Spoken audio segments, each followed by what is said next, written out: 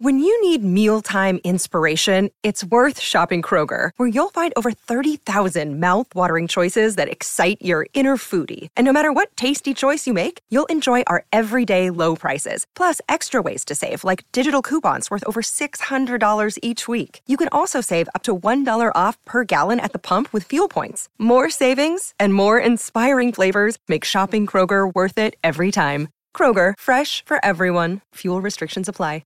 Another day is here, and you're ready for it. What to wear? Check. Breakfast, lunch, and dinner? Check. Planning for what's next and how to save for it? That's where Bank of America can help. For your financial to-dos, Bank of America has experts ready to help get you closer to your goals.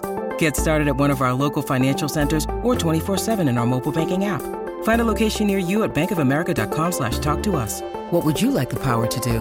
Mobile banking requires downloading the app and is only available for select devices. Message and data rates may apply. Bank of America N.A., member FDIC. $2 late fee. You have one new message. Zach, Dustin, I got your order ready. It's 2 Big K's burgers, extra cheese, extra mayo, double side of fries, and hey, hang on a second. Jake! Jamie! Before there was IMDb.com, there was Zach and Dustin. You know those guys who think they know everything about a movie without having to go on the internet to look it up? That's us, but maybe only for the years 1981 through mid-1989. No, I'd say late 1978 through early 1992. Either way, we know movies, and even more specifically, we know soundtracks from those movies. Yeah, this is $2 Late Fee with Zach and Dustin. This is the podcast where we pick a movie and soundtrack from our youth that we loved and see if it still holds up today. All in the spirit of positivity and togetherness. Thanks for listening. On to the show. An evil force took his life. An unearthly power has brought him back. He is a phantom, a wraith, a cosmic spirit given another chance. Are you new in town? Yeah. There's a kid out there using his car to kill people. Not that it's such a big deal, since it seems to be your gang he's got it in for. A wraith, man! A ghost! An evil spirit, and it ain't cool! What are you doing? Packard, stop! Get in the car! What are you doing, man? You Get out of my face, burger boy! You wind up dead like your brother! Who are you?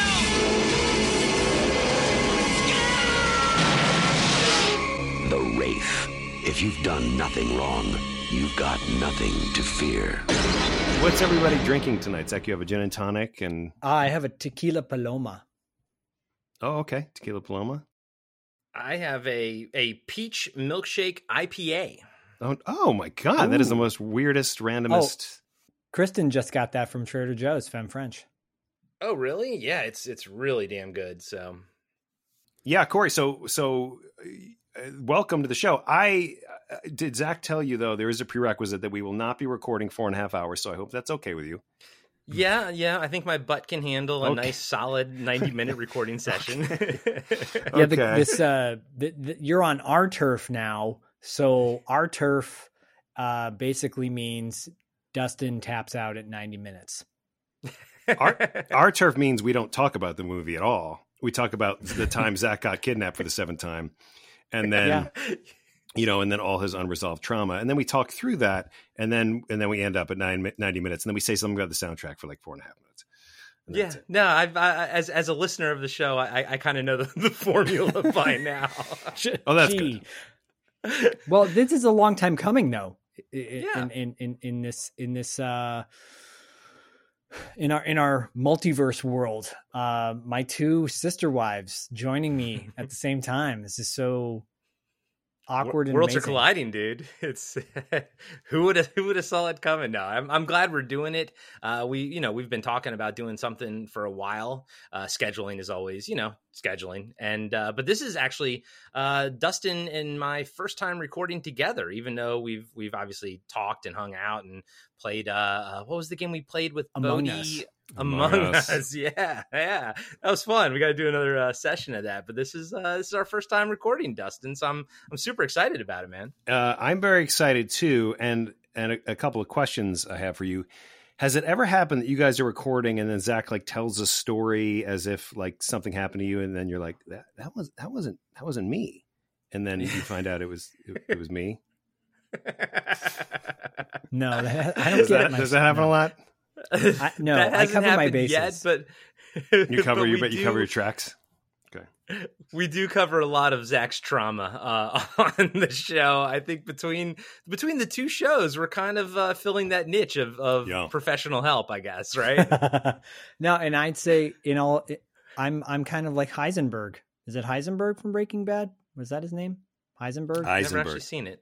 I know how to backtrack, cover all my bases. But more importantly, I'm sorry, Corey just said he hasn't seen it. So, not to, force you to watch however 5 seasons or 6 seasons of Breaking Bad, but it's definitely a top 3 show of all time. Yeah. Oh no, it's high on the to-do list, but as both of you know, podcasting, producing shows takes a lot of work, and my time just drowns in editing. But as far as I thought you were going to say not seen something, because The Wraith fell under that category as well up until about 12 hours ago or last night. I've actually watched it twice now since last night, so yeah, I'm ready to rock and roll. Dude. You could have taken that second viewing and watched 1.5 episodes of Breaking Bad. This is true. Would I have been as entertained? No. The answer is no. And you would not be as filled with knowledge as you are now on today's topic. Because buddy, I have some knowledge that I was never quite expecting, and I don't really know when to get into it. But it's I'm glad I saw it, and it's a lot of fun, and I can't wait to break it down. Also on Podcasting After Dark, I've got The Wraith in my life for a good bit of time right now, so I'm happy to spend some time with it. Well, this is a long time coming, because The Wraith was the movie. Well, the movie soundtrack, one of the main movie soundtracks that brought Dustin and I together over that fateful day at Jinky's Cafe way back when. It was way back when, if you think about it, Dustin. It was probably 4 years ago. 4 or 5 I years can ago tell now. you, I can tell you that it was 5.5 years ago, almost 6. Holy, wow, that's amazing. Yeah, which is a little alarming, but yeah, you're correct. Because you, for the listener, the one listener, Zach and I met ostensibly to talk about voiceover, and you dropped a Nick Cassavetes reference or something. It was something to that effect. It was very specific to his character, I think, in The Wraith. Yeah, I think it said Packard. I might have even said Packard. Yeah, you may have Packard even said Walsh. Packard, and I did like one of those like what? like did you just mention The Wraith? And you were very nonchalant. You didn't miss a beat, and you were just like, yeah, so The Wraith and blah blah blah blah. And then I think from there it segued into like every soundtrack that you and I had both been coveting for the last 35 years and owned. So it was very very illuminating and very interesting that here we are, finally talking about The Wraith. I can see why the soundtrack grabbed you guys. It's pretty freaking awesome. Obviously we'll get great to the soundtrack in the episode, but it is arguably one of my all-time favorite soundtracks. Okay. Hands down, top to bottom. Now, is it available on CD or anything? Because I couldn't actually find it on Spotify. I was trying to listen to some of the songs today because I asked Zach what songs we're probably going to talk about or whatever. And yeah, I had to listen to them on YouTube, so they're not on Spotify. Yeah, no, it's been unavailable for. Well, I have to call back to a previous episode of Pad. Do you have it on vinyl? I have it on vinyl. You piece of crap. I got it on vinyl. I got no joke. I got it for $1. I got it for $1 at Rasputin Records. And I also have it on cassette. So it will show up on our cassette Saturday soundtrack Saturday thing on Instagram. But no, the soundtrack is pretty much unavailable, and that has a lot to do with the rights to some of the songs, because there are some big songs on this soundtrack particularly. But for me, it was always been a holy grail to own. And I'm so lucky that I kept the vinyl when back in the day. And I can't wait to talk about that whole deal. But first and foremost, though, before we get into any of that, obviously we're talking about the Wraith today. And joining us is Corey Stevenson, my co-host of Podcasting After Welcome. Dark. I would be playing the applause, but you guys can't hear it in my little kit. No. Playing my cheering. I'll have to add that in. So everybody listening, just clap your hands. Not as fun. Clap your hands to the beat. Clap your hands. Very exciting. By the way, what's this inside joke about vinyl? Oh, so Corey and I, for those that don't know, it was on the Burning episode, wasn't it? What's that? It was on the Burning episode, wasn't it? It was on the Burning episode. So quick plug for Podcasting After Dark, and we'll do it throughout the episode. Corey and I break down scene by scene every movie, and we will be breaking down the Wraith following this episode. And Corey picks a movie, and then I pick a movie, and we go back and forth. And Corey had picked The Burning from 1981, and I was commenting on how I didn't think the soundtrack was all that great, and how there's someone out there going, "Yeah, but I've got it on vinyl." And I'm an audiophile. Dustin knows this. Corey knows this. Everyone knows that I'm obsessed with collecting records. And tapes. Some people say audiophile. Some people say hoarder, but that, whatever. It's tomato. It's the same. It's the same idea. Please continue. It is the same idea. It's exactly the same. But there is something about sometimes there's a great boutique record label called Waxwork Records, I think. I think that's what it's called. Anyways, they put out horror records. And sometimes the soundtracks they put out, I'm like, why'd you put that out? Like, who wants to have the soundtrack? What do they say? They say go F yourself and hard in the A. And frig You're off. already doing it. No. They tell me to frig off, and and I say, heck yeah. But anyways, Corey, man, thanks for being on our show in this crossover extravaganza. I've waited a long time to watch The Wraith. It was a movie that I always recognized the cover. I'm looking at it right now, the Vestron Blu-ray, and I'm just like, man, now that I know the movie, I'm like, this cover's kind of weird because Charlie Sheen and Sherilyn Finn's there, and then Nick Cassavetes and then Augie's on the cover, and I'm like, why are they all four of them looking like they're together against the Wraith? Cut off shirt, right? Like one of them's got a half shirt. Yeah. It's Augie. It's Augie? Yeah, that's super weird. I totally agree. It's weird because he's the first guy to die. He's not even one of the big gang members. So, yeah, anyways, I've always known this cover, and I kind of always recognized the, what the Wraith looks like, and obviously the car and all that kind of stuff. But I kind of missed it growing up, never saw it. And then as we were doing the podcast, I knew this was one that would pop up eventually. And if I have an indication of that, I try not to watch it at all until it comes on the show, because I want to have, if I'm 43 and I already haven't seen it, I'd rather wait and keep my reaction fresh on the show and everything. So yeah, I've always wanted to see it. I knew it was very important to both of you. And I'm glad that last night, Myra and I watched it together, and we had a hoot. We had a hoot. Right. And then I watched it again today, getting ready for this, because I was really, really high last night. And so I was like, let me just kind of watch it sober. So I tend to do that for Pad as well.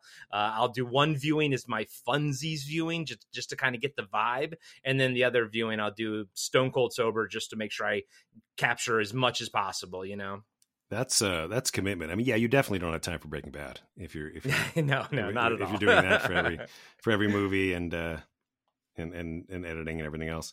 I mean, I totally agree with what you're saying. I think I don't know. When I saw that poster, and I saw that poster recently, or the cover or whatever, and I was like, is that the original? It is. Yeah. It's so bizarrely. Yeah. It's such a bizarre choice. but yet it's nice art. Like it's really good looking art, but like, why did they choose like, you know, that collection of characters in that pose and grouping, you know? Well, it's an interesting, they're marketing it in a different way. So like the poster markets the movie entirely different than what the movie actually is. Cause by that looking at that poster, it looks like a buddy movie, you know, like a mature Goonies or something. Like the four of them are against the Wraith. Yeah. So yeah, for those of you that don't know about the Wraith's poster, it's Charlie Sheen, Sherilyn Fenn, Nick Cassavetes, and it's supposed to be Griffin O'Neill, but it doesn't. It's like they airbrushed his freckles off or something. I don't know. Because he almost looks like John Cusack a little bit. He kind of does. He looks like Andrew Keegan to me. That guy, that actor from recently. He totally does. Yes, and I don't. But Andrew Keegan why. probably wasn't even born yet, right? And this isn't even Cassavetes' hair in the movie either, nor is it Charlie Sheen's hair. And Charlie Sheen looks like he's 12 in this picture. It's really weird. The more I'm staring at this, the more I'm like, this is so weird. The only one that looks the same is Sherilyn Fenn. Well, that's because she's a goddamn 10. There's nothing you can do to change that. She's not gonna goddamn 10, I tell you. There's no doubt. There's no doubt. 10s. She's a fucking 10. Yeah. So we should probably discuss the plot really quick, right? Don't you think? Well, I suppose. How would you describe this movie, Dustin? Okay. All right. So check it out, guys. So this is the ultimate revenge movie. And it's the ultimate revenge movie because not only does the guy get murdered and come back from the dead, but he comes back from the dead from space. So he dies, presumably, and some aliens are like, hey, man, that was fucked up how you got murdered. We're going to give you the ultimate revenge. And we're going to give you the badass car, and you're going to come back with all your memories. And you're going to have to act like you don't have the memories. And then you're going to systematically go through and murder everybody that murdered you with a badass car, and everyone's going to try and like stop you, and the sheriff's going to try and figure out who you are, but they won't be able to. And I don't if I'm in like third person. I don't know what person I'm speaking the story, and all of a sudden I'm saying you and whatever. But it's almost like you're talking to the Wraith character. That's what it feels like. You're explaining the plot to them. I'm like pitching it to Charlie Sheen in the elevator, and I'm like, okay, so this is your character, and then you're gonna die, and then you're gonna come back, and you're gonna have the most badass car that's ever been made, and there's gonna be amazing special effects, and everyone's gonna die, and then you're gonna ask your girlfriend, like, hey, do you want to stay with me forever in space? And she's going to be cool. And then you're going to drive off on a motorcycle. That's how I'd summarize it. I take the last part. I'm with you on that, because he's like, a short trip. They're going somewhere, and it ain't on this planet Earth. That's for sure. No. And what a commitment to true love. I mean, not to jump ahead to the end of the movie, but that, do you want to be with me forever on a different planet? Like, okay. When you're like 17 years old, you have your whole life ahead of you, but your whole life. Well, Catherine Mary Stewart's character in Last Starfighter, it took her a minute to decide whether or not she was going to get in that space rocket and flame off, but Sherilyn Fenn didn't. I feel like in Last Starfighter, she's still going to be human when she takes off. I feel like whatever is going to happen to Sherilyn Fenn, she can never come back from it. That's kind of like how I sort of felt about it. Whereas at least Last Starfighter, I feel like, hey, you want to go visit Earth again? Sure, why not? Let's go take a vacation. I don't think that's going to happen with Jamie and or Jake/Jamie and Carrie. Carrie? Yeah, Carrie. Right. Similar names, Jake and Jamie. Yeah. Jake and Jamie. But if you subscribe to the theory, which I do, that you don't really know yourself, as a person until you're like 30 anyway. Like, so the idea of committing to someone at 17 is kind of ridiculous. Yeah. Aside from these stats of like 50% divorce rate nationally, I just don't think it's the wisest commitment to make, but that wouldn't be the best ending if she was like, I think I'm good. So you're saying they're going to get a ghost divorce at some point? Yeah. Or like she's going to be just trapped in fucking space and be like, well, I got to go back and see my family. And he's going to be like, you live in space now.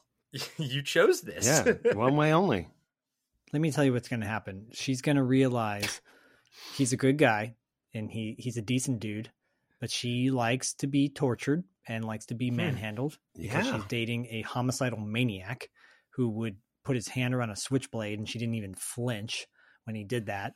And because she likes bad boys, she probably has a abusive father or a father that was never even around. Yep. And, he's going to want to make her mixtapes, and he's going to woo her. He's going to bring her flowers, and she's going to be like, the more he does, the more she's going to push away because she's like, you're smothering me. Oh my God. And, he's going to be like, what's smothering about? Like, just showing you love. And she's going to be like, I want to go back. Send me back. And then she's going to want to go back, and she's going to hook up with some dude at a bar, and they're going to sing karaoke, and his life's going to be ruined, and her life's going to be ruined. The whole thing's going to be ruined. I'm not speaking from personal experience. I'm just saying. Wow.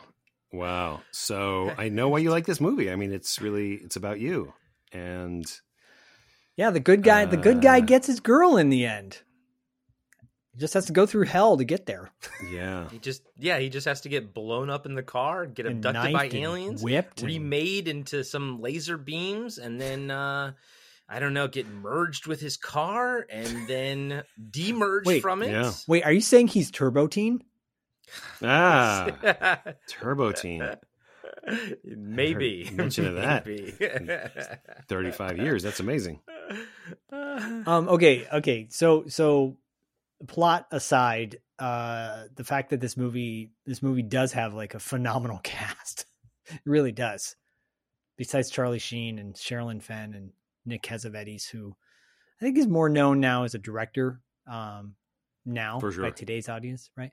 Griffin O'Neill, son of Ryan O'Neill. But Randy Quaid is in it.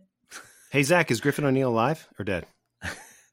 Did he have a good run? Did you have a good run, buddy? I'm not gonna lie. And I'm happy that his life has turned around now, but I felt like Griffin O'Neill, there was a spell. You were hoping he was dead. I thought he died because I know he was caught up in some substance stuff. And which one was Griffin O'Neill in the movie? Augie. Oh, okay. So he was on the cover. He's on the cover. Yeah. But yeah, he's Augie, and then Chris Nash, who plays Minty, the other one of the gang guys. He was in Mischief, which I love, is a teen sex comedy. And Clint Howard as Rughead. Well, it looks like a Eraserhead over there. Yeah, pretty much. So before we start diving into a lot of different things, you've talked about Nick Cassavetes so much to me, and I haven't seen him before. I'd never seen him until this movie. What's your draw to him? Oh, he was on like every. What's your damage? Why do you like him? Yeah. Well, did you ever see? He was in Face Off. He had a big role in Face Off. Yeah, my least favorite John Woo movie. You mean? I love that movie. I love Face Off. So all right, off. So all right, I'm just gonna say it, and I'm sorry. The whole entire time I'm watching this movie, I'm like, Packard. I'm like, this guy's a fucking dork. Like, he's a dork the entire time. There's one point where like he beats up the brother, and then everyone's looking at him, and he does this little skip run to his car. I'm like, no, you walk, dude. You don't skip run, right? So, and I knew Nick Cassavetes was in this. So, dude, not gonna lie to you, because I do so little research before I watch it for the first time. I thought Nick Cassavetes, because of how much Zach is talking about him, was in the flashbacks. I thought he was Jamie as the flashbacks. I'm like, why is he so high build? And then it was today, before my second viewing, that I almost did a Rudy spit take from Monster Squad when I looked through the IMDb, and I was like, Packer is Nick Cassavetes? What the hell? He's a dork. The entire movie, he's a goober. He's an 8-foot tall giant goober, and I don't get it. Now, I didn't want to start hot on this because I really, really enjoyed this movie, but I don't get the appeal of Nick Cassavetes. That's all I'm saying. I'll jump in here because I think there's a lot of legendary status with the name Cassavetes. First of all, you're part of the Cassavetes family. John Cassavetes obviously is Nick's father, and You know, what I want to say, Corey, is that I agree with you. First off, I think that Nick Cassavetes looks so much older than high school. It's absurd. Yes. For starters, he looks like an old man, like hanging out with the little kids because they idolize him. Not only is he a dork, but he's like, he's just like an open murder. Like he's just openly murdering people. Yeah. He's so ridiculous. And the moment that you mentioned, Zach, where he's like in the car and he's trying to prove, he's like, we're blood brothers, you know? Well, seconds before, it's revealed that he hasn't even slept with Carrie. Yeah. So you're kind of like, it's really off-putting too, because he's like, because you're kind of questioning, well, why is she with this asshole? Because he's a fucking asshole. She doesn't love him. She's made that clear. She's like, I haven't even slept with you. And then you're like, oh, so he's just like overbearing. And it's even more embarrassing because he's doing so much. And that whole thing with the knife apparently was, according to the director, was an improv. Because he was kind of playing around with the knife, and then he was like, I want to do this thing with blood brothers and blood. And they were like, oh, I don't know. Okay, we'll shoot it. And, you know, and they ended up keeping it, but it's not really necessary. I like that. I like that scene. And I have to ask, she says, I never made love to you. So semantics. I mean, she could have, like, maybe she had sex with him, but she never made love to him. You know what I'm saying? Oh, okay. That's how I always took it. Oh, I got you. Like she didn't kind of give herself to him, but they've had sex, but she didn't sort of give her love to him. That's how I took it. I'll take that. I'll take that because I mean, at this point, I need anything to kind of give him some sort of validity as a villain. Because I mean, I liked the rest of the cast of characters. I thought they were all fun and zany and crazy, but I just couldn't get on board for him being intimidating. Just from those like when he was crying and stuff. I was like, dude, no. Dude. You're crazy. You're a sociopath. You don't cry, man. You should just be angry. I think that's the director for that. But he definitely shouldn't have skipped a little jig when he ran over to his car. You know, jig. I was like, no, but to bring it back to like something that I absolutely loved, I thought the car designs in this thing were fantastic. So and this is from a huge Mad Max fan, but I love the way the cars looked, and I loved every single racing scene in this movie. I loved every single like car explosion. For some reason, the cars in this movie, when they get trashed and explode, there's so many pieces. They're so like fragile. They explode. I love it. There's just so much to look at, and every race was awesome. Absolutely awesome. Yeah, it's like your brother taking your toys and throwing them against a wall and having them shatter. Not like that ever happened to me. I would appreciate if all your interjections were just like traumas that happen to you. It's just like a way to prove our point, like that it's just the ultimate processing. Like Corey and I will just discuss the movie, and then you'll be like, yeah, it's like getting lost in the grocery store, and then a guy comes in and asks you to tuck his shirt in. Not that ever happened to me. Like, what? And I'll do a little jig after. I'll be like, so a really interesting thing about this car. This car was the actual pace car from the Indy 500. Oh, really? That they used and they updated, and then they made 6 replicas of the car because the car was so fragile, basically, that so most of the racing scenes were done with these replicas. Obviously, the replicas were blown up. But yeah, I thought that was pretty fucking cool.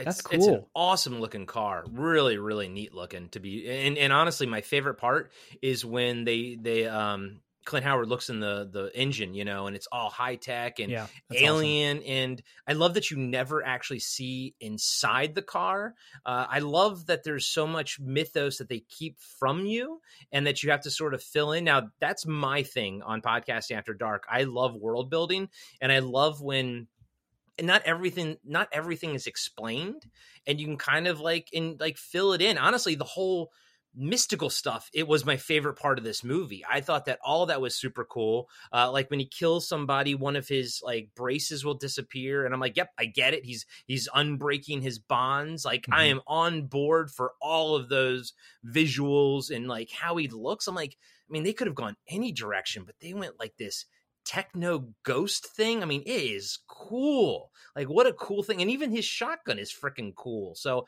I was on board for all of that stuff. Yeah, the shotgun is badass, and his whole look.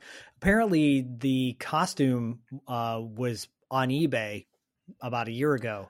I saw that. I remember when that happened. Yeah, and I mean, there's no way in hell I would ever own that. But at the same time, too, I was like, that's pretty cool that someone was able to keep that for because I think it's safe to say that this movie is definitely a cult movie. It's definitely a I don't know. It says that it was in the theater. It didn't make a lot of money, but I feel like I only knew it as being on HBO and on VHS. And I would say to many people, it's obscure to like the mainstream audience. Mainstream audiences do not know about the Wraith.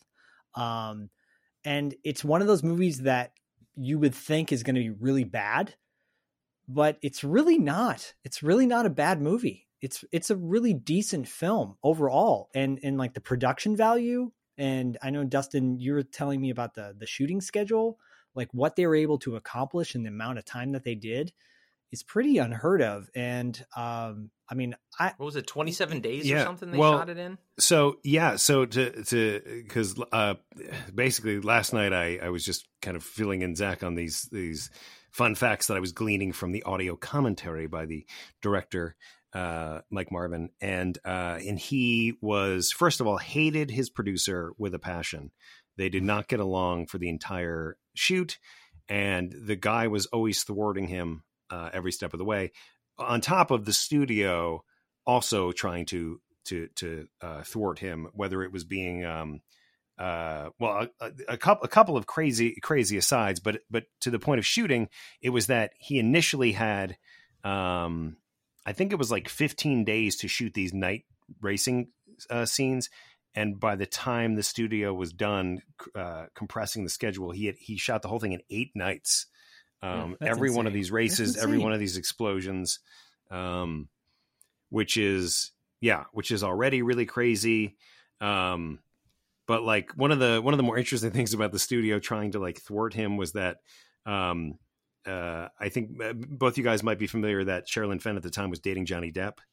Yes. And so Johnny Depp would just hang around the set, and he would kind of exhibit some Packard-like behavior.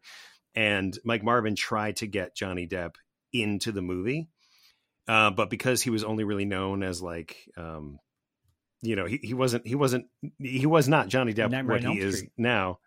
But the studio was like, well, he was like, can I put Johnny Depp in the movie as one of Packard's guys? And they were like, no, we don't know who that guy. Like, we don't want that guy. We don't know that guy. And he was like, what the fuck is wrong with these people? So Johnny Depp could have been in the Wraith. Thanks, studio. I think Mike Marvin is a really kind of underrated director. If you think about it, just what he was able to accomplish, and for sure. Right. And Corey, you had said, you're obviously a huge Mad Max fan. Well, that was an influence on the director. And so is High Plains Drifter, which is actually one of my favorite American Westerns. And if you think about it, he the character Clint Eastwood plays in High Plains Drifter is tortured and comes back as a ghost. So, and to seek revenge on the people that did I'm with you, man. High Plains Drifter is one of my favorites too. And the whole time I was watching this, I was like, man, this is The Crow meets High Plains Drifter meets Death Proof or something, something with a car, Mad Max or whatever. But speaking of The Crow, I'm like, do you think that they, the character Skank, they got his name from this totally. Skank, in this? Because I mean, The Crow is very much a very much obviously inspired by this, has to movie. be. Yeah, it's a revenge movie. They come back from the dead, and then in both movies, somebody's name is Skank, and they talk really weird. I was like, I guarantee you that was a decision that was made, as an homage to this. Oh yeah, big time. And that we didn't even hit on those two dudes, by the way, Gutterball and Skank. I mean, the supporting actors. Gutterball. Dude, Skank is so much fun. I loved Skank in this movie, dude, and I loved how his makeup changes all the whole time, and like his hair. I mean, that dude, and then like the huffing and everything. Like when they crashed their car, the Cougar, he was sitting there, and it was such a funny scene between him and Gutter Boy, where he's like, "I gotta think," and he like freaking does like the spray up his nose, you know, the nitrous, and he's like, and Gutter Boy's like, "That's what you do best, thinking," but he's like. The whole time he's like, oh my God, this is too much. And then there's that shot where like the car sort of like falls over a little bit and he's sitting there going, oh, you can tell that was just like a take that they kept, but that was freaking awesome. Like he was chewing up the scene all the time. And I was there for every second of Skank. Gutter Boy, I could take or leave, but Skank, I was 100% there for. I tell you, Gutter Boy, my boy, Terry, and I would call each other and leave messages as Gutter Boy and Skank back and forth to each other. I still might have some saved on my phone somewhere, but just like the lines, the mumbling, like the things under their breath that they say. There's so many great like little moments between those two, and they're so unique. Like the supporting actors are equally as good as the leads, and they really are.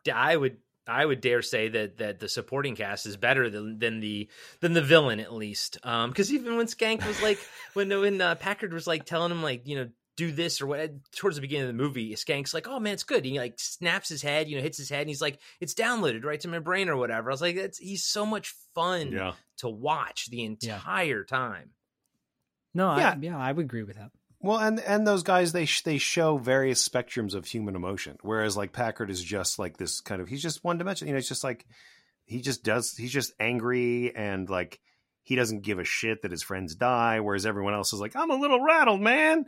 Like, what are we doing? Like they just blew up, and and Sherilyn Fenn's crying. She's like, people are blowing up and dying, and this is crazy, and so they're actually showing emotions. They're showing fear. They're showing various human relatable things.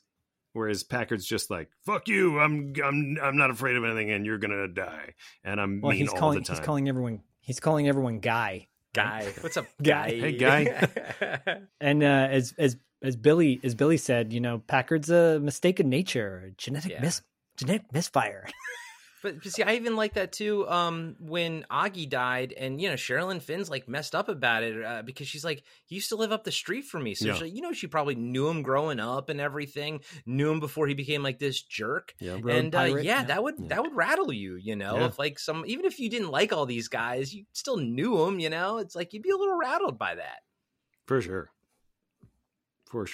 Yeah. And then he became, a meth head road pirate. So there you go. which basically sums up a lot of friends, I think, from high school. Whatever happened to that guy? Oh, he's on meth.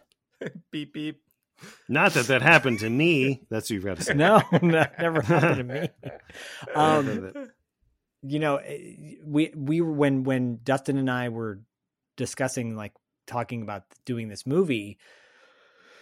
And thinking about actors involved, because obviously, we want to bookend this with a celebrity or an actor who was a part of the film. I reached out to Matthew Berry, who plays Billy, because he's so good. He's so good in this. He's honestly, he's actually my favorite character in the entire movie. Me too. I love him so much. Yeah. Why do you love him so much? And he's like, isn't he like a casting director now or something like that? Yep. He sure is. Yeah. Very, very prominent. I thought his what he was doing in the movie was very, very believable. I liked what he was doing as well. The supporting cast is very strong in this film. Honestly, weirdly, I thought Charlie Sheen was a little bit weak himself, but everybody else was great. Maybe it's just the two sort of leads going head to head that weren't the strongest. Maybe the director kind of spent more time on the people around him and not the actual, working with the leads or whatever. But yeah, Sherilyn Fenn was fantastic. And I'm like, oh man, I feel like I haven't seen her in forever. And just watching her here, I was like, man, I forgot how gorgeous she is and just how awesome she is. I thought she did a great job in this movie, and I was drawn into it mostly because of her and sort of how she was handling like the situations that were happening. Again, with like Augie, like she was crying about. I'm like, yeah, that's bringing me into the movie. But boy, oh boy, wowzers, she's gorgeous. I'm like, it like rekindled my Sherilyn Fenn love, because I did like her a lot when I was a kid, but I kind of sort of forgot, and I was watching this, and I was not expecting boobs at all in this movie. As for a PG-13 film, not expecting that at all. Are you guys able to hear that? Yeah. All right. Figured it out. Said if I hear boobs. This movie really pushes the PG-13 envelope. Like there's no way in hell this movie would be PG-13 now. This is a hard R. To the point where I asked Zach this morning, I go, dude, did we is it not really PG-13 even though it says it on the DVD? Like, is this one of those weird things where it's like it's a mistake? Is this a mistake? Because there's too much nudity. Not that I'm complaining, mind you. Right. You were pleasantly surprised, probably. Very pleasantly surprised. I mean, this movie is a part of the generation of Just One of the Guys and Goonies. Doc Hollywood. Doc Hollywood, where you're like, I don't know why I threw Goonies in there, because just the swearing is the only thing. You're like, nudity, Goonies. When you see Chunk's penis, it completely catches you off guard. It's so tactfully done, though. I mean, it's a statue, but still, it's naked. No, but you're right. This movie really pushes the envelope as far as getting away with stuff. And, it's not just like from the opening scene, the opening flashback, mind you, of when Jake is Jamie, and he's flashing back to being in bed with, which is supposed to be Carrie, but it doesn't look like her either. And it's a blonde girl the first time, but then once the viewer discovers that Carrie was there, they do the same scene over again, but then you see that it's Sherilyn Fenn, not the whatever that blonde actress. I thought at first, because I was so thrown off by the beginning, I thought we were getting flashbacks to what he did to that couple at the beginning of the movie. Yes. But the second time I watched it, I realized that that's just a straight up cold open. Like, it really has nothing to do with the plot of the rest of the movie, other than to sort of set up, what it is and what situation. That these guys take cars. That's it. I feel like. Yeah. Right. Yeah. Which is honestly, that's a cool, like, that's another cool kind of thing. Like, very Mad Maxy, being like these road pirates, and even the guy that they kind of fleece down, for his car, even calls them like pirates. And I was like, that's really cool. Like, that's a cool idea too. There's a lot of cool ideas in this movie, and I do think that most of them get pulled off well. I think most of them come to fruition, but there's a lot of cool ideas floating around in this film. Well, can we go back to the fact of Sherilyn Fenn for a second and just say, please. When I first saw this movie, I didn't know it was the same Sherilyn Fenn from Just One of the Guys, and the reason I didn't know right away is how tan she is in this. I thought it was like two different people. I was like, they're two different people. Right. And then I see her in like full moon movie called Meridian. And I was like, no, that's Sherilyn Fenn, and then I see her in Boxing Helena, and I'm like, but she was so tan in The Wraith. This is very racist, Zach. Very racist. No, to me, it looked like two totally different people. But then again, tan on, totally different person. I mean, dramatically, to me, as a fan of Meridian, as someone who's seen Meridian a lot, and as a fan of Sherilyn Fenn, this is the tannest I've ever seen her, to be truthful with you. It is.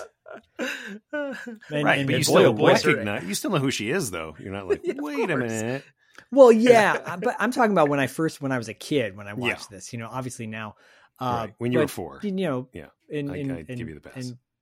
Yeah, thanks. I appreciate that. And there's no tan lines, by the way, too. I'm just saying. Oh, shit. That needs a sound effect. No, that's not the best. No tan lines. Tan lines. I mean, let's call it what it is. Like this movie really checks all those teenage adolescent vibes, you know? Yeah. And as a kid, I'm like, I'm going to Arizona. I'm going to get a motorcycle. I'm going to hang out at the creek and then go to the burger place. And that's what I'm going to wind up with a girl like that.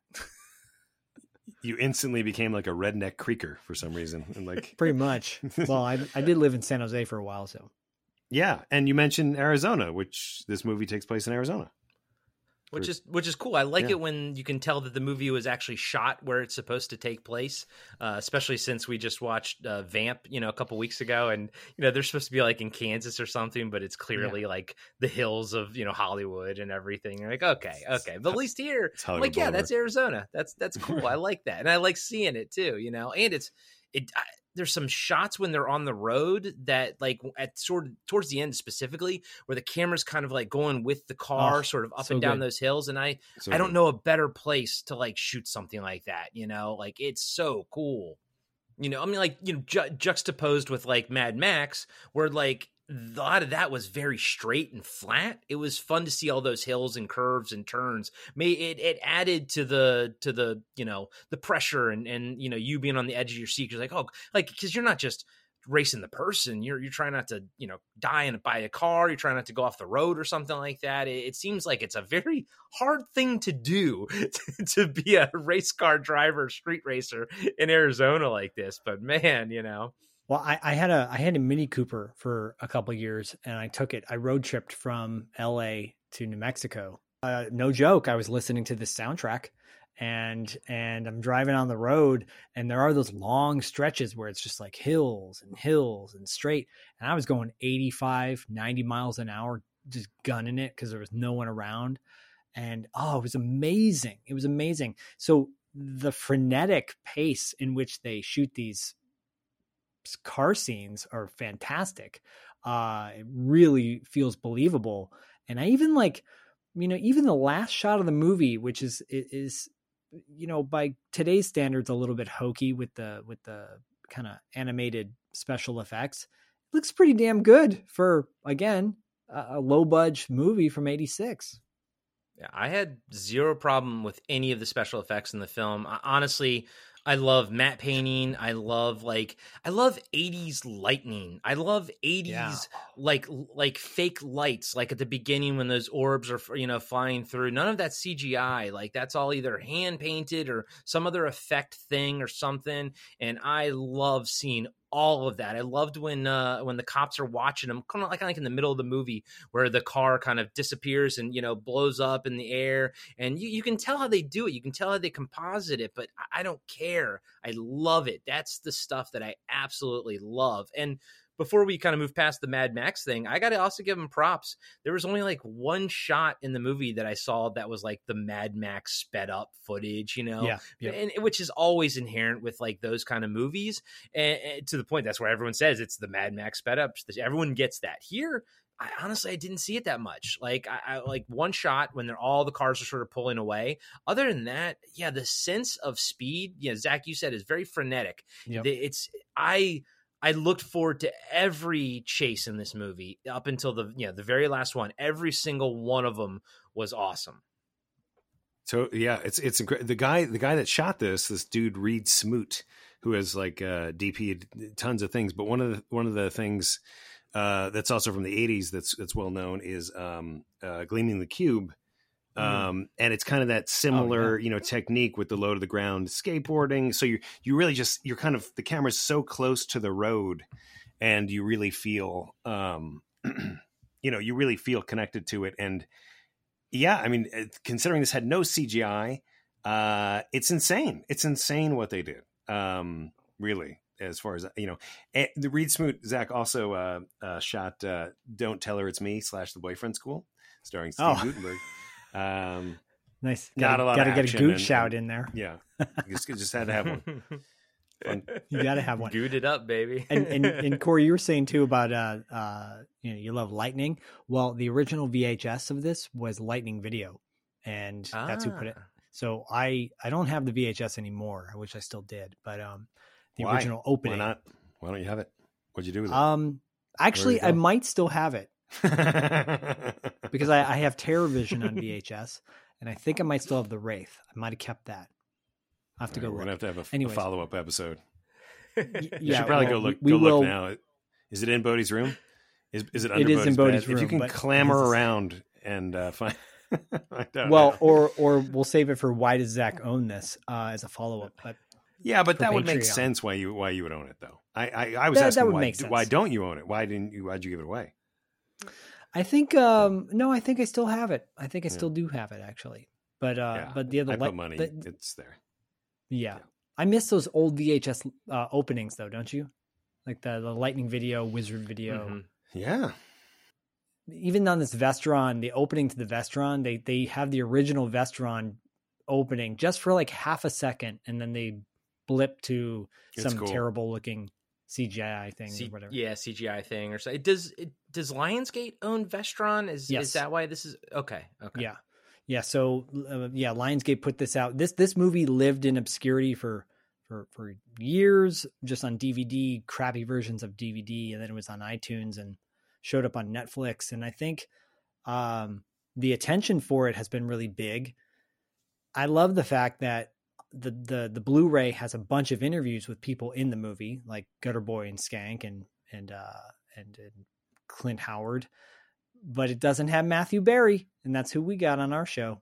And, it's like, wait a minute. Billy he's the heart of this movie. If you think about it, his character is the heart. He drives the narrative throughout this. Who are you, bro? You said it, Billy. I gotta go. Hey, man, wait a minute.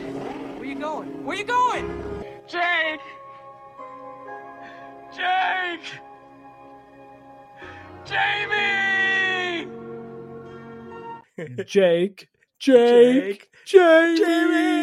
It's hilarious, but it's also really heartfelt. Like, it feels genuine. He cries. No, I get it. I mean, it is funny, and it's been what I've been saying all day long. I'll just walk around the house yelling it to myself and laughing. But that being said, he is my favorite character in the movie. I absolutely adored him, and I loved his journey. I loved what he was doing. He was trying to protect Sherilyn Fenn, but it wasn't. You know what I liked? I liked that he wasn't didn't have a crush on her. He was just doing it because he was a good guy. And I even liked the part where he was like, "Hey, can I drive you home?" And she's like, "No, I'm walking." He's like, "Good. I don't want to die," basically. But he would have given her a ride home. He didn't want to because he knows that what would happen, but he still offered because he's a good guy. And I think that's the moral of the story is that's why he wins in the end, or sort of he gets the car and all that kind of stuff and whatnot. And I think it's because, he's not sleazy. He's like the only good guy there. And then that part where, he gets beat up. And then when the girl picks him up and off the ground, he kind of turns around to everybody and he's like, "Why didn't you help her?" Type of thing. There's like this muscular guy kind of flexing behind him. I'm like, "But you didn't do shit, dude. You were just as scared as everybody else." But I liked that. I liked how he addressed everybody, but he's also the only one that would stand up, and he's clearly kind of shrimpy and stuff. Yeah, he is the soul of this movie. It's not Charlie Sheen. It's Billy. Well, if you think about it too, and we may not have said it earlier, his brother is Jamie. His brother is Jake, and so he knows his brother was killed by Packard, and he knows that his brother's girl is Carrie. So, he's having to live this life. He's stuck in this town. And you think, my God, how horrible is that every day Packard shows up and you're like, well, you got to be careful that I'm not going to make your burgers the way you like them with the mayo and the Thousand Island, which you're like, how messed up is that? Right. That this kid has to make special burgers for the guy that murdered his brother. Yeah, but it's awesome too because he never backs down to Packard. Packard's like, "I'm going to take your car," and he's like, "No, you're not, dude. We're adults here. This is not happening." You know what I mean? And immediately starts talking shit about Skank and Augie and stuff. And I love it when Augie kind of goes after him and Packard kind of grabs him by the face, and Augie's like this freaking demented dog, with his eyes all rolling back, like, "I'm going to get you." But even Billy them's like, fuck you, dude. You're doof. Like, you're all, I mean, they're not. Like, they are capable, and he would have, like, been killed. But I like the fact that he didn't back down. That kind of endeared him to me early on in the movie. Now he says, "Hey, has this guy been wormed, or is he just naturally a gifted child?" I love that. The kind of overall things that bother me about this movie are twofold. One is like, how incompetent is the police force that they couldn't solve this murder? Where there is this witness in Sherilyn Fenn, like, even though, whatever, she was covered, she didn't get a look at the guy that killed him. It's like, and the fact that Packard, like, what kind of charade is this guy pulling where he's like, I murdered your boyfriend and now I'm going to be with you, and like not have any slip ups, ever, not be like, never accidentally just be like, yeah, well, I'm going to do what I did to Jake I mean, Jamie, whoops, like, this is a very solvable crime, I guess is my point. It's not like, it was a very clear murder done with a certain weapon that was probably retrievable. And well, no, he still has it. He still has the knife he used. Yeah, it's the same knife. But I'm saying, if Sheriff Loomis, played by Randy Quaid, who we haven't mentioned yet, fucking just investigated and showed up and was like, hey, I'm looking for this knife that, stabbed this kid. Does anyone have it? Oh, you have it. Well, and he does. He rolls up on Packard's. He walks in on Packard when he's bedding a girl, right at the end. Yeah, and so he clearly has free reign to just walk wherever he is. But he is incompetent. He's too busy making paper cutouts of people, which is very good, by the way. I was very impressed with that. Yeah. Yeah, Randy Quaid he's doing some stuff in this movie, man. He's doing things. He's making decisions as an actor. To piggyback on what you're saying, Dustin, too, about the cops, Randy Quaid's delivery is like he is in like this 1940s, or like he's delivering his lines like he's in a 1940s Casablanca noir, like he's got this like dude, I picked up on that 100%. I was like, he's doing like a noir detective thing, but he should be like with his delivery and his accent, he should be in the city and it should be raining, but yet he's in the desert and he's like a sheriff. It's just kind of not like, it's not jiving, but I know I got this same vibe as you did, Zach. It's like he's like doing some kind of noir thing, and it's interesting. I will say, I mean, he delivers his lines without blinking. He looks dudes right in the eye and he just spouts nonsense lines and has no problem doing it. I'm like, Randy Quaid, that's why you're a professional right there. Yep.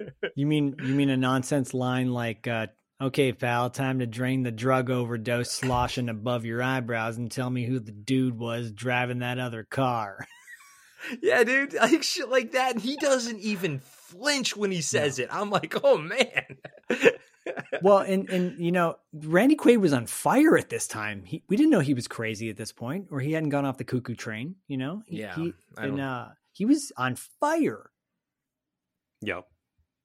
Grade A. Because how soon was because Vacation was before this? Wasn't like Vacation like 81 or something like that? Vacation, the original, was like, yeah. Yeah, it was early 80s, and then think about Christmas was like late 80s, right? Christmas Vacation. Yeah, it was like late 80s. But yeah, dude, I remember Randy Quaid being a staple, of my life back then. Well, he had like bit roles and stuff, and then huge roles and stuff. He was in The Wildlife, which we've talked about on our show before, and he had a big like standout small role in that. But yeah, I mean, the guy is like, he's money, Major League, right? He had bit roles in Major League, and Taunting Wild Thing, and right, but that came out after this, obviously. The diehard Indians fan who good.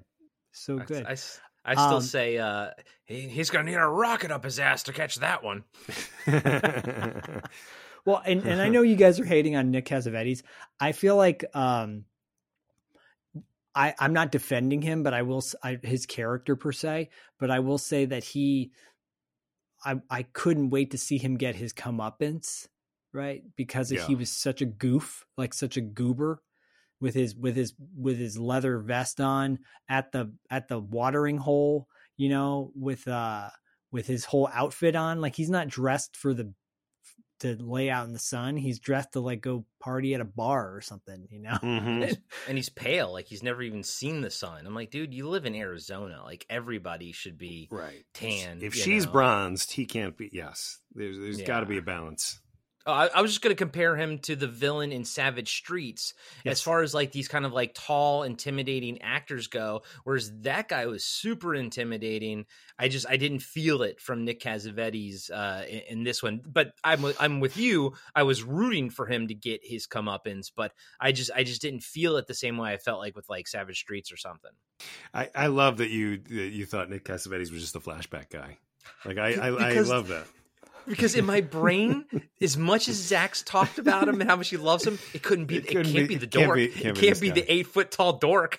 No, but he's so good in that scene where the Wraith comes in and starts destroying their garage, and he's like, trying to be all tough, and he's starting to lose his shit because the Wraith is totally destroying every single car, which I think is hilarious. Like his reaction, because Clint Howard has the realistic reaction of like, oh my God, he's freaking out, and Gutter Boy has the unrealistic reaction of swimming away on the roller thing. It's great. He's the Jim Varney of this movie.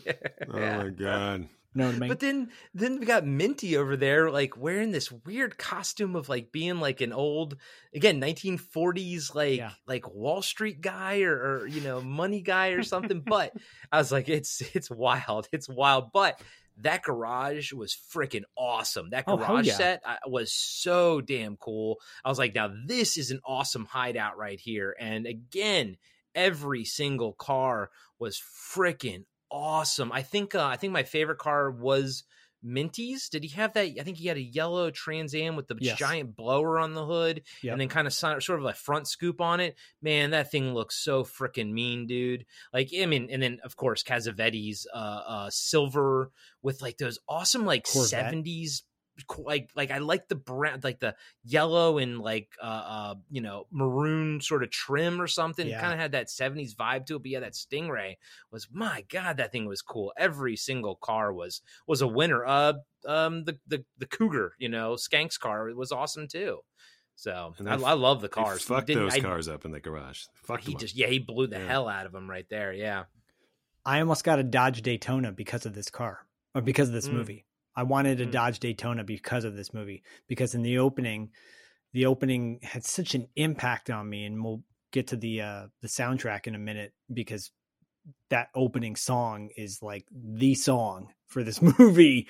But the race between, I think Augie has a Daytona too, right?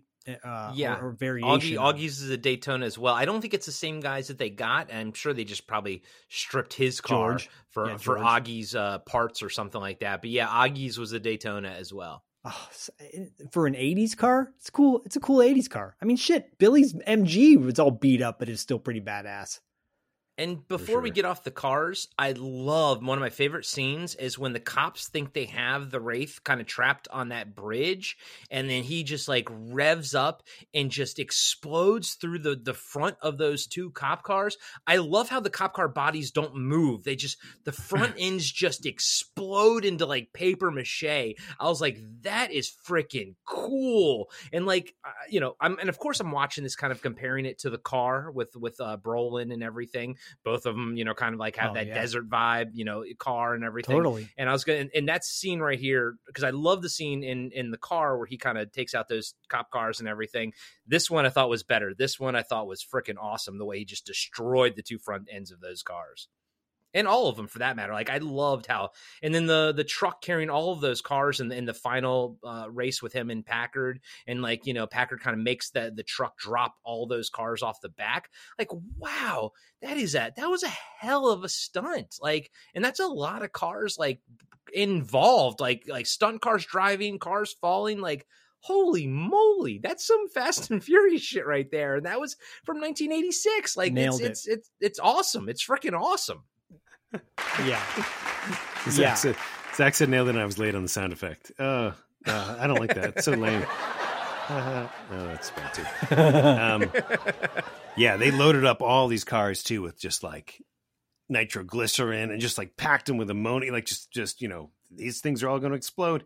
And somebody did die on this movie. They did lose a stuntman, so it wasn't all clean fun, clean safety. Yeah, unfortunately, and I think that was the in memory of at the end. Yeah, yes. And obviously that's terrible, but worth it. Yeah. No. He had a good run. He had a good run. He had a good run, Zach. That's right. Fuck you guys. He had a good run, and it was that last run. See, this is what happens in a polygamous relationship. They always gang up on the man. They gang up on the man. Wait a minute. So Corey, is that a good run thing? Is that something that he has done? Like, did you come to that separately? Or? He dropped it on Monster Squad, and but I've heard him say it on $2 Late Fee as well. Yeah, because like 3 of the people in Monster Squad are dead. So I was like, well, so this guy. He saved it for like the third one. Like he didn't drop it for every single one of them. Yeah, because that guy made it to like 80 or something. Amazing. Yeah. Amazing. You're like, hey, you had a good run, and I think I laughed at that one too. And you're like, yeah. I was going to say though, because I'm fairly naive to movie making when it comes to stuff like this. They didn't have a whole lot of leeway with shooting these car scenes. Like if the car got destroyed and that was it, they probably could get another car. I wouldn't be surprised if they had at least two of each car. You know what I mean? You'd have to, still, I imagine. Like, that's wild to me, Yeah. Yeah. No, I mean, and for low budget film, they do the all that kind of stuff, very well. I also really thought that the idea of the people he kills, their bodies are like still fine, and except for their eyes are gone. Although at the end, I wish Nick Cassavetes' eyes were open and you could see that they were black as well. But I was like, okay, that's fine. Maybe they may be gone underneath, his lids. That's fine. But I was like, that's cool. And then I read online that like the director was saying like it was the opposite of a lightning hit, because a lot of times when something like that happens or spontaneous combustion, the person will burn up, but then their clothes won't, and like maybe their shoe won't, even though they combusted into flames. And he said he wanted to do the reverse, whereas everything around them was destroyed and blown up except for them. And I thought that was such a cool thing that I was not expecting at all. I thought that it was just going to be normal kills and everything. I like that the bodies had this like supernatural look to them afterwards. I was like, that's cool. That's a cool idea right there. Supernaturals. I almost kind of wish like something like that happened in The Crow. You know what I mean? Like I wish he did something like suck their souls out or something like Shang Tsung from Mortal Kombat or something. It makes it unique. It makes the movie unique. It sets it apart from other movies. I wanted to see if maybe I had Supernatural here, but I don't think I have it.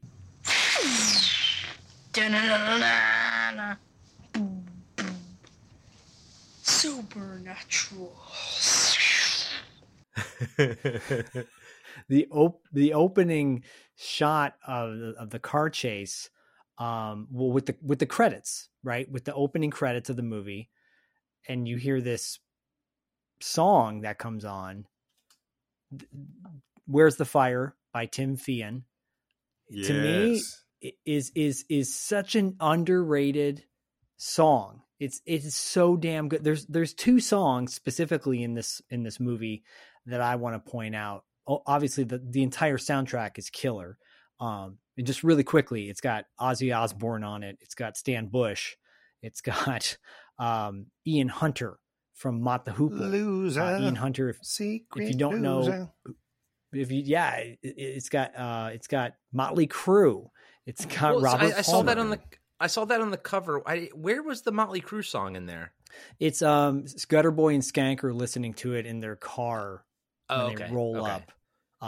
Okay, but it's in what diegetic music? Is that when it's in the world? Yeah. Okay. Yeah. Diegetic. Versus non. Yep. Yeah. It's got Lion. Lion did a bunch of songs for Transformers the movie soundtrack. They do the Transformers, Oh, like they did the remake of the intro music or whatever. Yeah, the metal song in the movie. Oh yeah, right? That's so cool. Bonnie Tyler, Total Eclipse of the Heart. I always love me some. I love me some Bonnie Tyler, dude. It's got Billy. They got Billy Idol in this as well. And then they've got. They've got this band called Honeymoon Suite, which is a Canadian band, which is really good. Honeymoon Suite has actually got a bunch of great songs. I highly recommend them. And then obviously the first of two, which I think are great, Hold On Blue Eyes, which was used in the love scene. It is such a amazing song. Hold On Blue Eyes. It's so good. It like the Hold On Blue Eyes and Where's the Fire to me are like perfect bookend songs.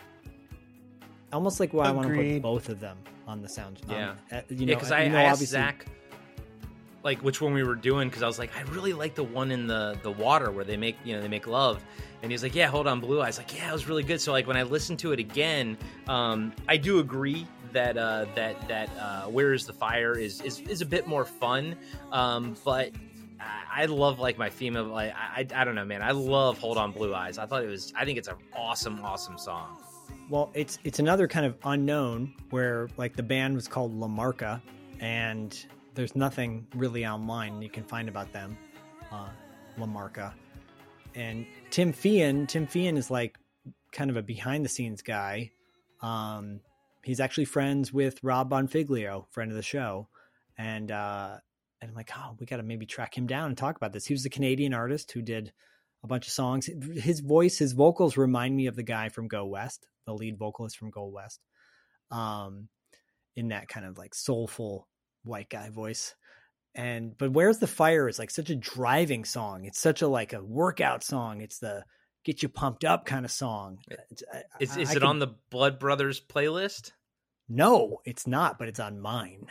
Well, you better go tell DJ A that he needs to get on that shit. Well, I'll do you one better. If people sign up for the highest tier on our Patreon, they get a cultivated mix CD courtesy of Dustin and I, and Where's the Fire will wind up on that mix CD. Every 6 months I send out a cultivated disc of 10 you DVDs. Actually mean curated, but cultivated works also. But I do and I do. Yes and I yes. Cultured. But yeah, I'm trying so hard to upload these various things so we can actually hear them while we're talking.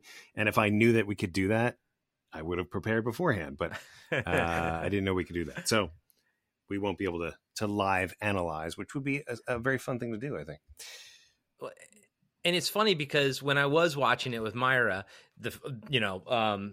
Where's the Fire comes on, and we both look at each other and we go, it's a Zach movie. There's something out there, I can hear it calling. I wanna hold it, but I'm moving too fast. Where's the fire?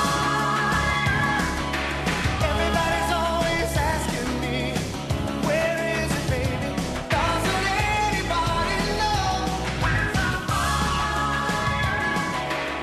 It's burning up inside of me.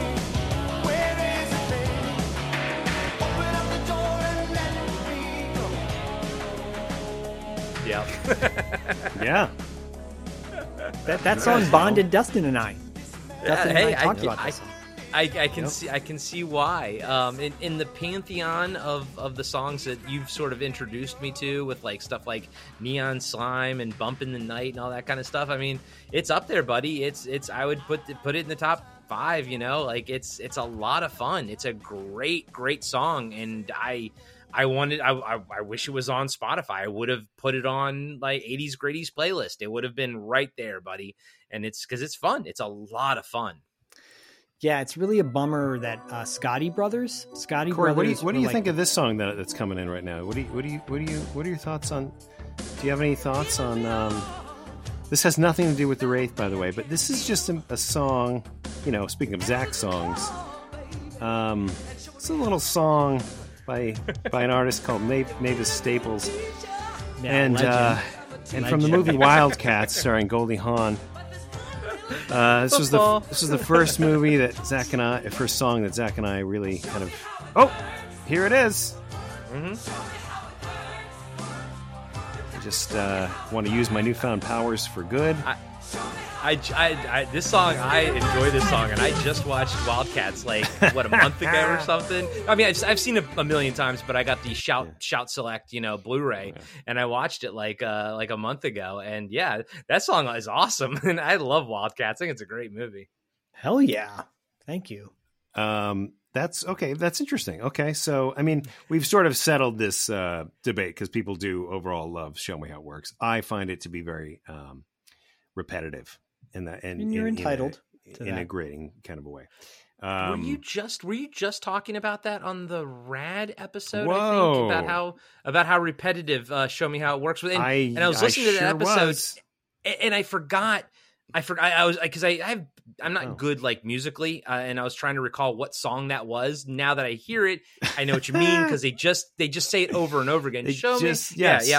I just needed to finally clarify for Zach why I don't like it, and it's just because she doesn't. There's no variation on the chorus. It's just Show Me How It Works 17 times in a row, and that to me is not very interesting as a song. Thank you guys for that little. I was going to point out too that on the Wraith soundtrack, it's put out by Scotti Brothers Records. And do you guys like Scotti Brothers Records in the 80s was like really prominent with doing movie soundtracks. Just like Eddie and the Cruisers or Eddie and the Cruisers 2, which are two great soundtracks in my opinion. I think they might have done a Rocky movie. I'm not sure off the top of my head. I think the soundtrack I cared the most about when I was growing up was The Crow. I didn't honestly until we started doing the podcast together, and even just being friends before that. I didn't pay as much to soundtracks as I do now. And I sadly I don't have a good vocabulary either to talk about music. I don't even know how to talk about music. I just talk about what I like. But Dustin, right, going back to the soundtrack with Tim Feehan, "Where's the Fire"? Would you say that this is the song, the song to mostly champion, or would you say "Hold On Blue Eyes"? I would say "Where's the Fire." It's interesting because we didn't discuss this at all, and I feel like that's happening more and more where we just kind of get into the show, and then I'm like, what song are we covering? Which is fine because we always kind of get there and then kind of dip into everything. Anyway, but. Yeah, man. I wanted to just touch on what Corey said as far as music, you don't need like credentials to, explain what you like. It's just like, you just feel it and it hits a memory or it hits a moment or it hits a whatever. And I think that, I don't think there's a bad song on this soundtrack. No, there really isn't. I don't. So nothing took me out of it. When I was listening to it, I mean, if anything, it brought me in closer. I was like, oh yes, this song rocks. Oh yeah, and then they go to the Burger Shack and what is it like? Addicted to Love. Addicted to Love's on there. I'm like, like this is awesome. Like, and also like what. I'm not going to be upset for Billy because he's the only guy working with like fucking 8 hot chicks, half naked, braless, including Brooke all Burke, around right? him. I mean, come on! It looks like a fun place to work. I'm not gonna lie. And one of the girls was actually like the daughter of the person that actually not owned the shack, but I'm gonna fuck this up. But the director was like, like he needed a favor from somebody in town, and they're like, "Can you put my daughter in the movie?" And then she went on to actually have a career, and her name was the blonde at the restaurant. Wait, the blonde who ends up being in bed with Packard? Vicky. Yeah, is it Vicky Benson? Vicky Benson. Yeah. Yep, I think it is. Yeah. That's wild. That's and wild. there's one great shot where like the girl at the beginning like comes right to the camera with like her chest, and it like it goes right into her nipple. I'm like, guys, this is PG-13. What is happening? Even if Sleazy C is saying, guys, what are you doing? It's too much nipple for Sleazy C.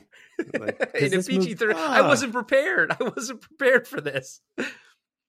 That's hilarious. I remember seeing a version of this where they edited the love scene. It was on HBO, I think. And I'm like, wait, no. This is not canon. There should be a nipple. There should be a nipple at 56 and a half minutes. Where is it? And by today's standards, it's pretty tame, but still, it's still pretty hot. But you would never see this amount of nudity in a PG-13 movie now, ever. No. There's like 3 or 4 scenes nudity. Yeah. It's wild. But look, I think that the perfect combination, great cast, unique story, killer soundtrack, and beautiful visuals and set pieces. I mean, it's a pretty damn good movie in the high octane action. Like, yes. Don't seriously, this movie, everything around it is supposed to sort of probably service that action. And if that action wasn't serviceable, it wouldn't have been worth it. But man, you get so much out of every single one of those races, and they never feel repetitive either. They feel, each one feels interesting. Even though you it's weird because it is repetitive. You know what's going to happen. It's whenever the Wraith kind of takes the lead, and then you got to be wondering, well, then at that point, why are you still driving? Yeah, why is the other guy still driving? Because he just clearly has outclassed you completely, and that is kind of his move. But it didn't ever feel like it was old. It didn't ever feel like it was repetitive. Probably because it was so frenetic and visceral, like the action scenes. So yeah, it's a wild ride, man. But Nick Cassavetes was my biggest question mark in this whole movie. Well, the synth wave soundtrack is really good as well. The instrumental, like the score itself, and that is featured more prominently in the race scenes. Which keeps the pacing going. It's a great score as well. So, I will not be surprised that this.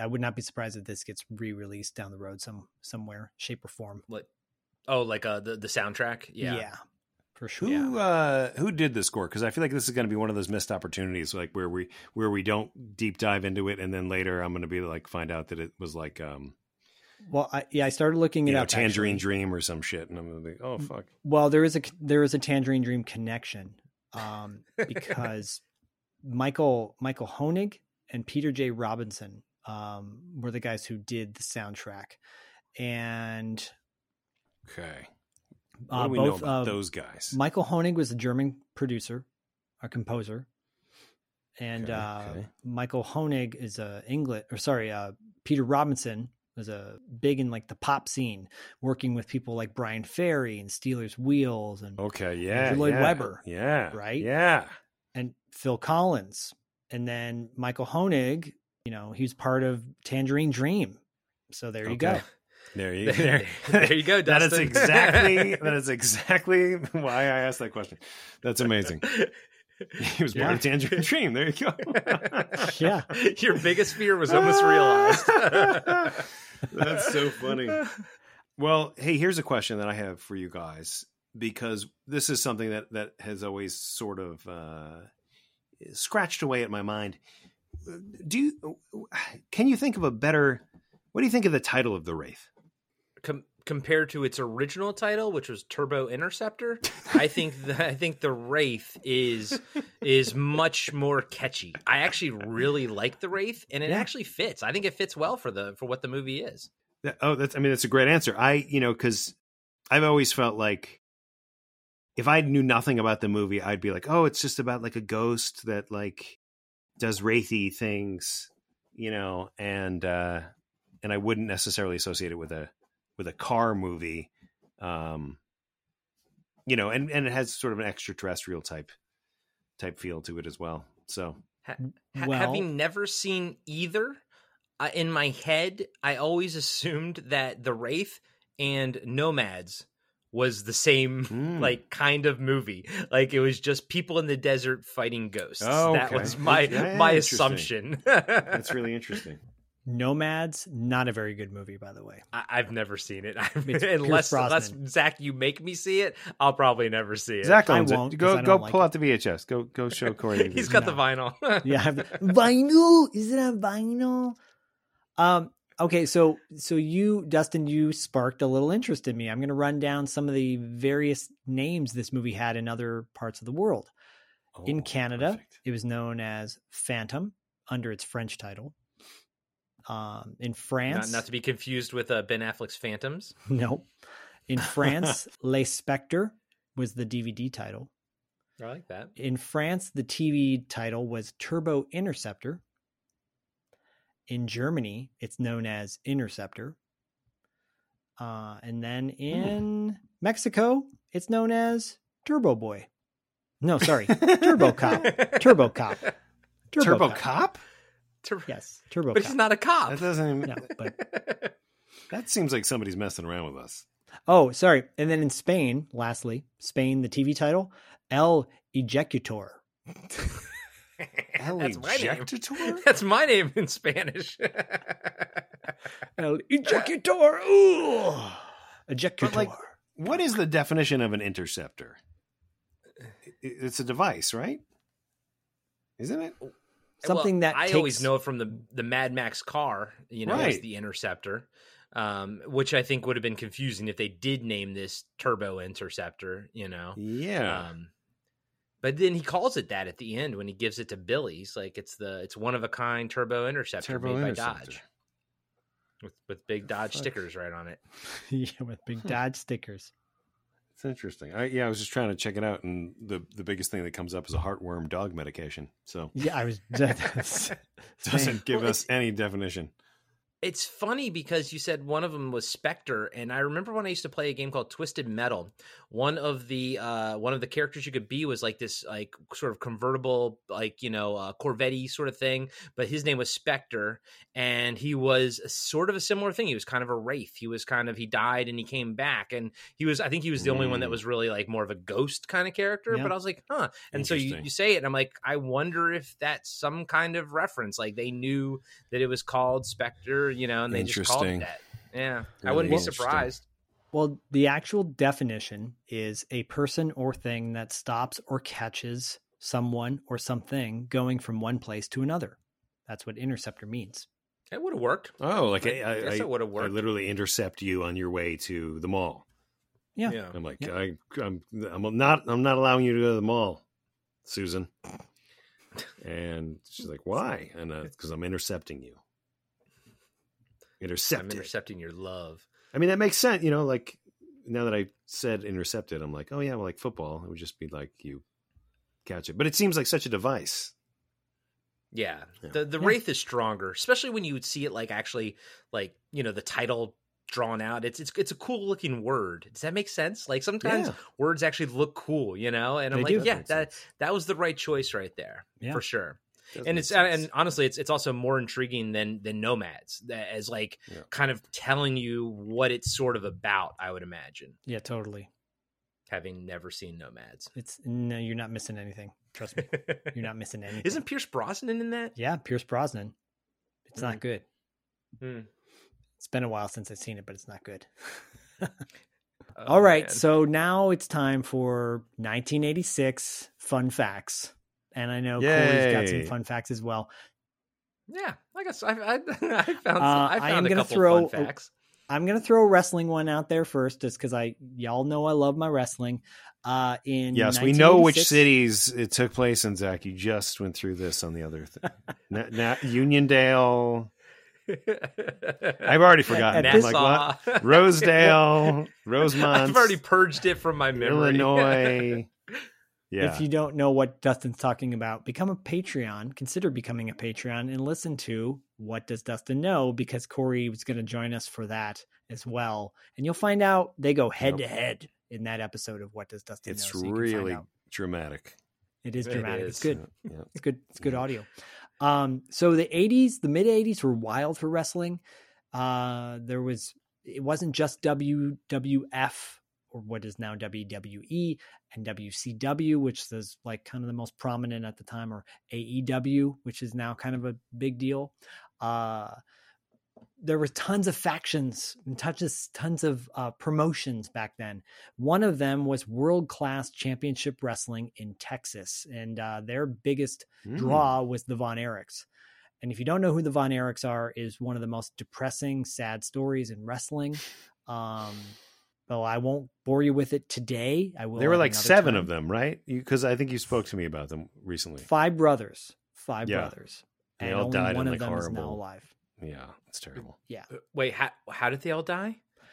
Okay. So one died. One was a toddler, and he was electrocuted in a baby pool outside. What?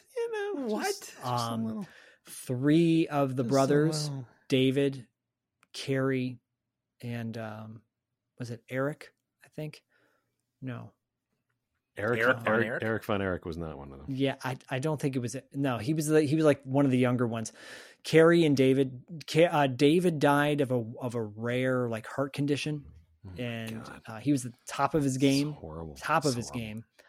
And but he had a good run. Yeah, no, he did have a good run. He had a good run. He should have. The guy no, was. This the guy is would have. sacred. This is sacred. This is not a good the run. The guy would have been a huge superstar. Bad run. But he wasn't. And the brother Kerry wrestled with half a foot on one side. He died he got his foot mangled in a motorcycle accident and had to have it amputated. Yeah. And then he committed suicide. And then one of the other brothers committed suicide by zipping himself up in a sleeping bag and asphyxiating himself. I mean, that's just. Then the dad died of. It's like the opening of Magnolia right here. Pretty much. Kevin Von Erich is still living. But the promotion, their father ran the promotion. He was also a wrestler as well, Fritz Von Erich. He thought it would be a good idea to bring in some random wrestler and call him a Von Erich. Named him Lance Von Erich. He's like, he's a long lost brother, basically, of the Von Erichs. This guy was not related to them in any way, but all the brothers legitimately were. And after David Von Erich died, they had a Von Erich memorial for him every year. A big, kind of like their WrestleMania in a way. And they had a big, the Freebirds were there. At one point, Kerry Von Erich wrestled Ric Flair. It was a great match, but this was their 3rd annual Parade of Champions Von Erich Trip Memorial. And that promotion was slowly going downhill. I just want to shout them out because they're worth looking into. If you're a wrestling fan, look into the Von Erich story because it is wild. There's a documentary on YouTube which you can check out. It's free. What's amazing about all of this is that you could literally be saying, you could just be making this up as you go along, and Corey and I would have no idea. We'd just be like, oh, wow. Like, Peter Von Erich and Klaus Von Erich. And then this guy came. You mentioned so many random first names there. Carrie and Lance. I got a little suspect when it was Eric Von Erich. I was I think Zach's just pulling this one out of his butt right now. Derek and Eric That one I got wrong because the Von Erich family was Mike. It was Mike Von Erich. And the sad story about Mike Von Erich was all his brothers were these jacked up big dudes, right? And he ends up he's like 5'2". And his dad's like, well, you're too small to be a wrestler. You're too small to be a wrestler. You can't do it. And he ended up committing suicide. Jesus Christ. Terrible. That sounds nice. That sounds supportive and nice. That happened in May of 86. A very popular, some might say an icon of this generation, music-wise, was born on March 28th, 1986. Lady Gaga. Mm-hmm. Okay. Yeah. Perfect. All right. Yeah. And on January 4th, Phil Lynott, the founder of Thin Lizzy, bass player, singer. Yes. Boys Are Back in Town. Huey Lewis's mentor. Yeah, Huey Lewis's mentor. Oh, that was the wrong sound for this. For me saying that he died, thing. you play a laugh track. That was. Well, I don't know how to do this. Yes, Do you have a the Boys Are Back in Town. Do I have that song? God, that would be good. That's a great song, by the way. And Jailbreak, cowboy song. If anybody is a fan of Thin Lizzy, they have a live album called Live and Dangerous that Huey Lewis actually plays harmonica on. Fun fact. It's worth checking out. It is one of the best live records in my opinion. So good. And Phil Lynott was a game changer. He was kind of he stood out because he's this big black guy with a big afro, playing rock songs in a thick Irish accent. Yeah. Was he Irish? Scottish? Yeah. He's Irish. Irish. He actually has a statue in his honor in his hometown. That's very boring. How dare you? I don't know. It just got so quiet. I love how Dustin's slowly turning into the morning zoo. Hey, you guys, stay off the 110. It's like cats and dogs out there. What? Okay, I don't know. He was a heavy metal dude. Whiskey in the Jar, another really good one. Everyone knows Whiskey in the Jar. Everyone knows that. And he was a drug addict, right? He was a heroin addict. He used to shoot it into his toes. Yeah. Oof. I always hated that idea of that. Ever since I was a kid, I heard about it. I was like, ooh, no. You're like, but no, so right like he was so good. The webby parts. Freaks me out, man. He grew up in Dublin, Ireland, and just like phenomenal musician. No, I'm a huge fan, honestly. Yeah. Seriously, there's a great photo of Huey Lewis and him partying backstage. I like it because like the boys are back in town. Like he was just kind of like making up stuff, like just they're hanging down at Dino's, like. I love that song. Great storytelling about the boys. About the boys. The boys are back. It's no Where's the Fire though. Well, I have two a bit more mainstream, I think, than please. Zach's. Take us home. Extremely niche. But it was a fantastic year. 1986 was a fantastic year for video games, specifically the Nintendo Entertainment System. Zelda. We saw Zelda came out. I think was it See, February? Zach, you couldn't have asked that. Because I Metroid came out in August, and I think those are two video game franchises that are still around to today, which is insane.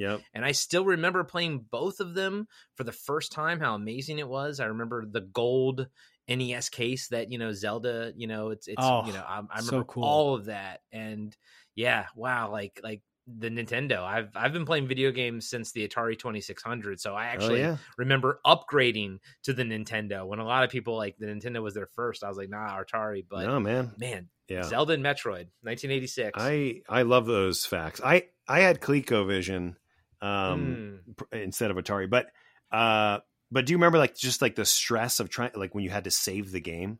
Yeah, because you had to push in reset, and you'd be like, oh my god! Because if you lost your Zelda game, like it was such a, it's over. It's over. It's like you can't do that.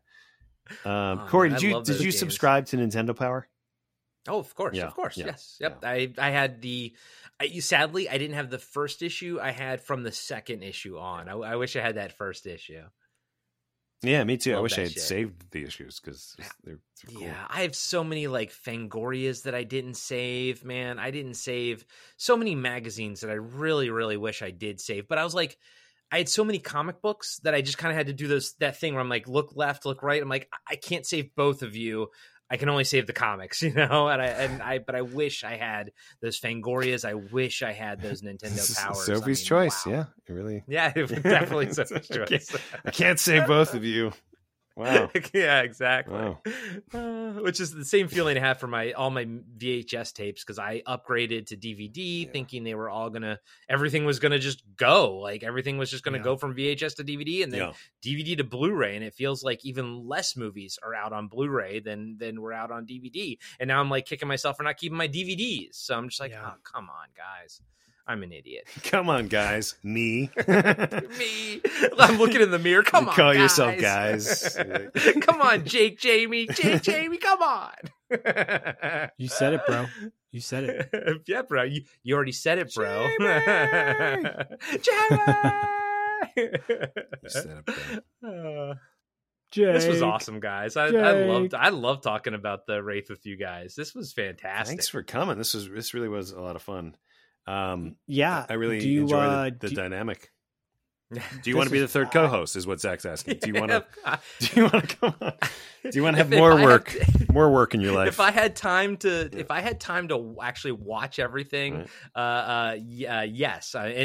But 100% truthful, I am always down to come on. I specifically would like to come on and talk about my video store experiences on your all's Patreon page, because I do have 10 years worth of horror, of being and I say that as I was the horror of that place. I was the Randall of our store, and I've seen some horrible things, and I've said and done some horrible things. Oh my God. So I'm always down to come on there. And Dustin, I know you did a watch list with Zach a long time ago, but I would love to have you back on there again. I think we can't have I would love to have you back on at least once a year or something. So that would be sweet. For 10 years you worked at a video store? 10? Yep. That's like a sentence. Yep. And guys, if you haven't checked it out, listeners, if you haven't checked out our Patreon, please do so. Dustin and I try to put as much unique and quality content on there as possible, and it's fun, and it's only going to get bigger and better. So please consider checking it out, and check out Podcasting After Dark's Patreon page as well. We have a bunch of great interviews on there. Corey and I. And wrap-ups and all sorts of fun stuff on Podcasting After Dark's Patreon page. But check out Corey's Podcasting After Dark podcast in general with me. Like we have a blast. It's different. That was the it's funniest. different. It was like you forgot you were on the show or something. You're like, check out Corey's podcast with me. Like that was really funny. But I think that we should explain too that you guys really go deep. You dissect every minute, every frame, every scene. It's you give it a love. You give it a working. You give it a massaging. Yeah, it's a full on treatment, and I just want to put it out there as a standing invitation, Dustin. I know that it's a little bit long for you, but I am desperate, dying to do The Legend of Billie Jean, because it was your all's episode that introduced that movie to me, especially that song and everything. And I've told Zach plenty of times, I'm like, I think it could be a Pad movie, but I was like, I don't feel right doing it without Dustin. And I would love to one day, even if we have to do it in 2 parts or something, I don't care, but we're never going to do that movie until you come on the show, because I think that's only right. Well, that is an incredibly sweet invitation, and I would love to do that with you guys. Even if I just come for the first hour and then maybe I check out for a few hours, and then I come back in at come back in at the end with your final thoughts. Like I take a quick nap and I come back in just refreshed. I bring you guys some Gatorade and orange slices, and we finish strong. No, I would love to do that. I obviously love that movie. I would love to do the Podcasting After Dark dissection.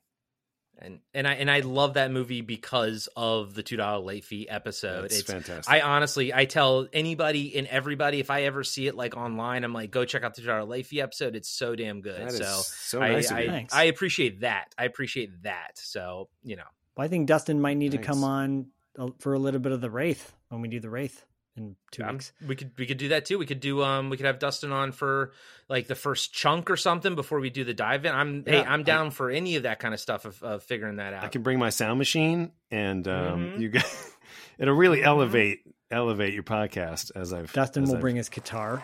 Guitar. I mean, come on. Where do you get that kind of quality soundboarding? And I can upload it with effects and clips. So everyone listening to this, you'll soon after this episode airs on Podcasting After Dark, we'll be breaking down the Wraith and bells and whistles and all. So you'll hear Dustin's sound machine, and you gotta get working the right. I mean, think of they're endless, the possibilities. What we just throw in here. Zach, you can record it. We can just load you in there, just doing it. All day. It's really, I can do that too. Really so great. Check out Podcasting After Dark.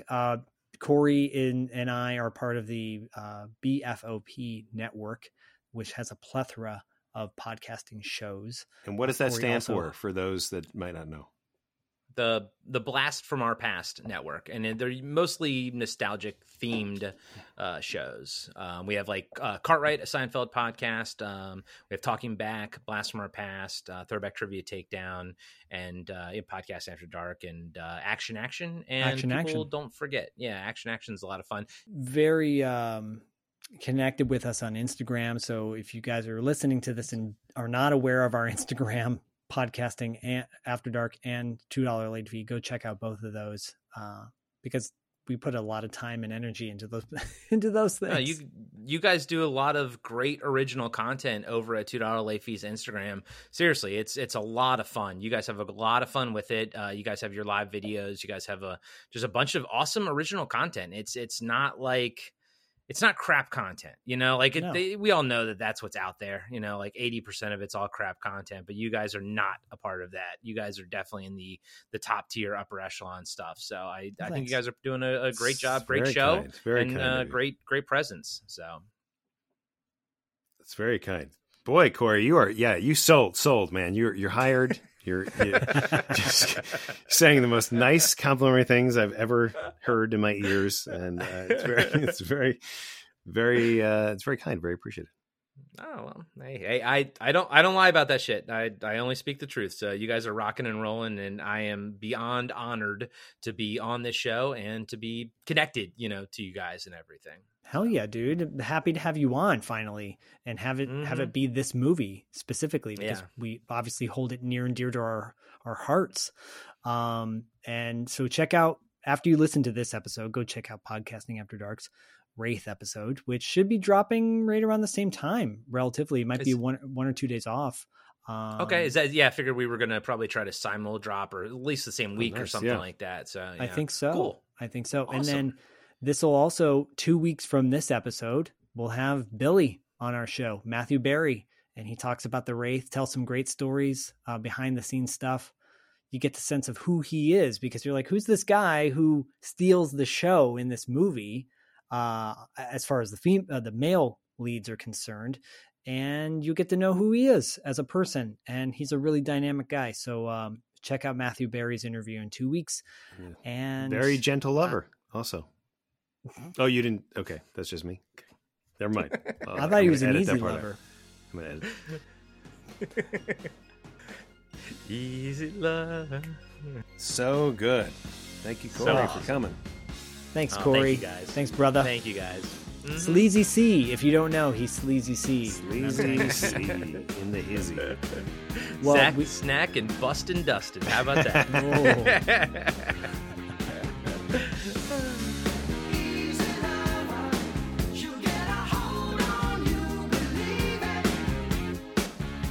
Hey everybody, it's Matt Barry from The Wraith, Bertolucci's Luna. This is $2 late fee, Zach and Dustin. Hey! Hi, Duke. Oh, listen, I just wanted to say goodbye and remind you that the good guys always win, even in the 80s. All right. right, thanks so much for listening. We really appreciate it. Don't forget to subscribe and give us a 5-star rating? Don't forget to subscribe and give us a 5-star rating on iTunes. Don't forget to subscribe and leave us a 5-star rating on iTunes. If you listen to us on Spotify, that's great too. And you can find us on the internet. Don't forget to check out our website at $2latefee.com and follow us on Instagram and Facebook at $2 Late Fee Podcast. We'll see you next time. We did it.